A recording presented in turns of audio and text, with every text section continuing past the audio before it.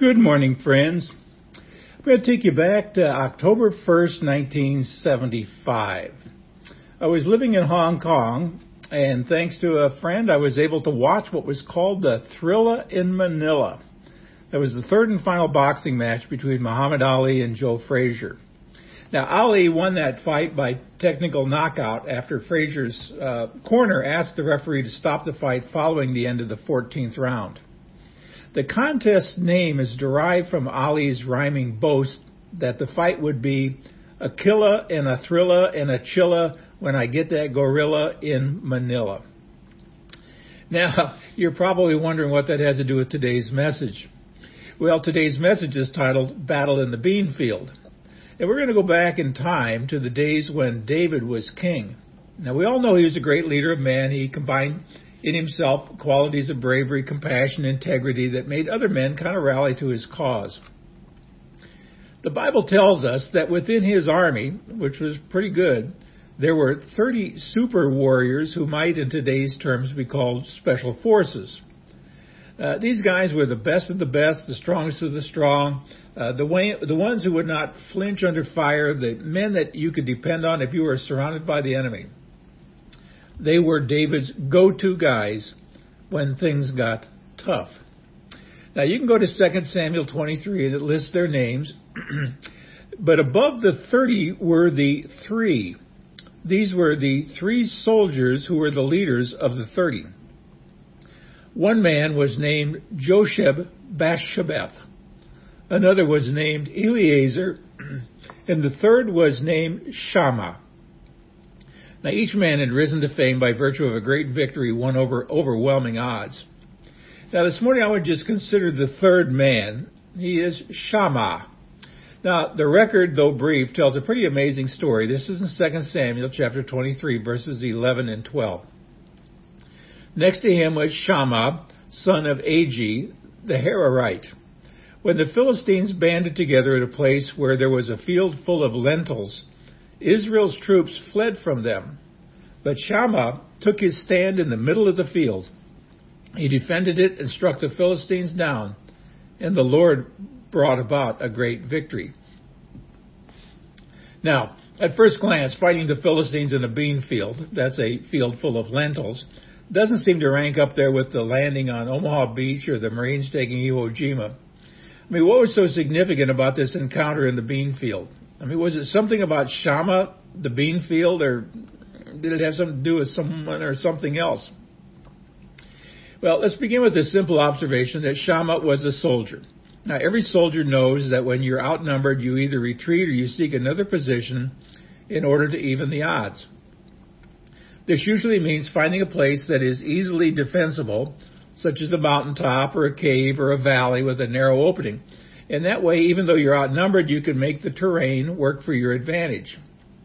Now, it seems that some of the Israelites didn't like the idea of fighting the Philistines in the middle of a bean field. They favored making a strategic withdrawal to a better location, but not Shammah. He was one of David's best warriors. He wasn't stupid, but neither did he give ground to this bunch of Philistines. Now, why is that? Now, I don't know if you've never been out in a bean field. I mean, go up to Illinois or someplace where they plant beans and walk on that bean field for a moment.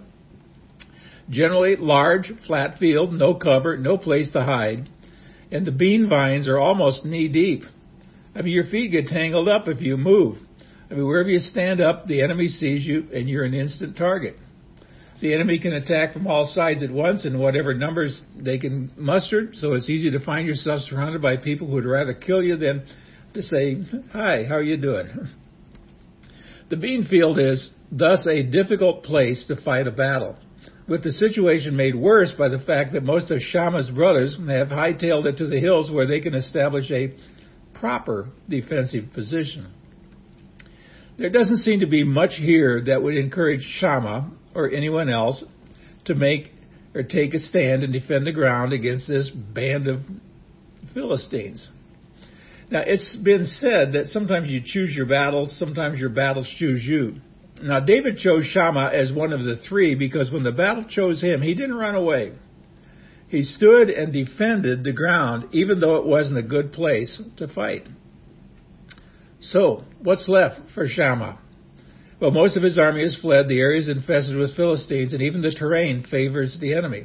Now, why did Shammah take a stand against the Philistines when everything he could see, hear, and touch was clearly against him?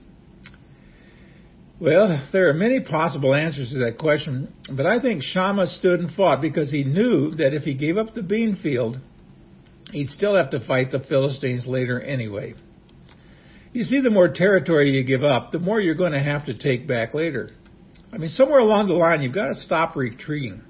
Sooner or later, you've got to join the battle, but so why not here and why not now? Now, if they take the bean field, pretty soon they'll go after the barley. If they take the barley, they'll take the corn. If they take the corn, they'll come after the sheep. And once they have the sheep, they'll slaughter the cattle. I mean, Philistines were not nice people, and they did not make war according to Robert's Rules of Order. They attack and attack and attack and attack until someone starts to fight back. Now, that's what Shammah did. Instead of running and hiding, he decided to fight back. Now, from a worldly point of view, what he did was pretty stupid. I mean, it was foolish at best. I mean, he dared to stand his ground amid challenges from every side. He didn't compromise with the enemy. He does not retreat from them. He doesn't establish a multicultural discussion team to help iron out the differences between Israel and the Philistines. He stood his ground, striking down the attacks, and the Lord brought about a great victory in that bean field. And you know something? It's always been that way for the people of God. Victory comes when we stand our ground. And I tell you, in these days, here it is, August the 1st, 2021, it's important that we stand our ground. And I want you to note here the perfect balance between our part and God's part. Now, what Shammah did required courage. It says he took his stand in the middle of the bean field. It took faithfulness. He defended it. He took initiative. He struck the Philistines down. Now, then comes the victory, and it says, and the Lord brought about a great victory. Now, what made the difference? One man who refused to run away. One man turned the tide of the battle, and through him God brought about a great victory. Now let me ask you this question. What's the hardest part of winning that battle? Well, here's my answer. It's having the courage to take your stand in the middle of the field. If you can do that, the rest is easy. The hard part is not running away. Now, what's that all got to do with you and me and our church? Well, I think in many respects, your church, my church, is that bean field. We're located in areas that attract all types of modern-day Philistines who neither acknowledge the true God nor desire to obey his commandments. They have either not accepted or have outright rejected the King of Kings and Lord of Lords. The moral and spiritual landscape of today is really relatively flat with no real high ground, recognized by all participants as being generally defensible. Now, faced with such a situation, the church, you and I, as Christ followers, like Shammah, must take a stand against the attacks that threaten the Christian values intended by God, intended by Jesus, and let's be honest, by America's founding fathers.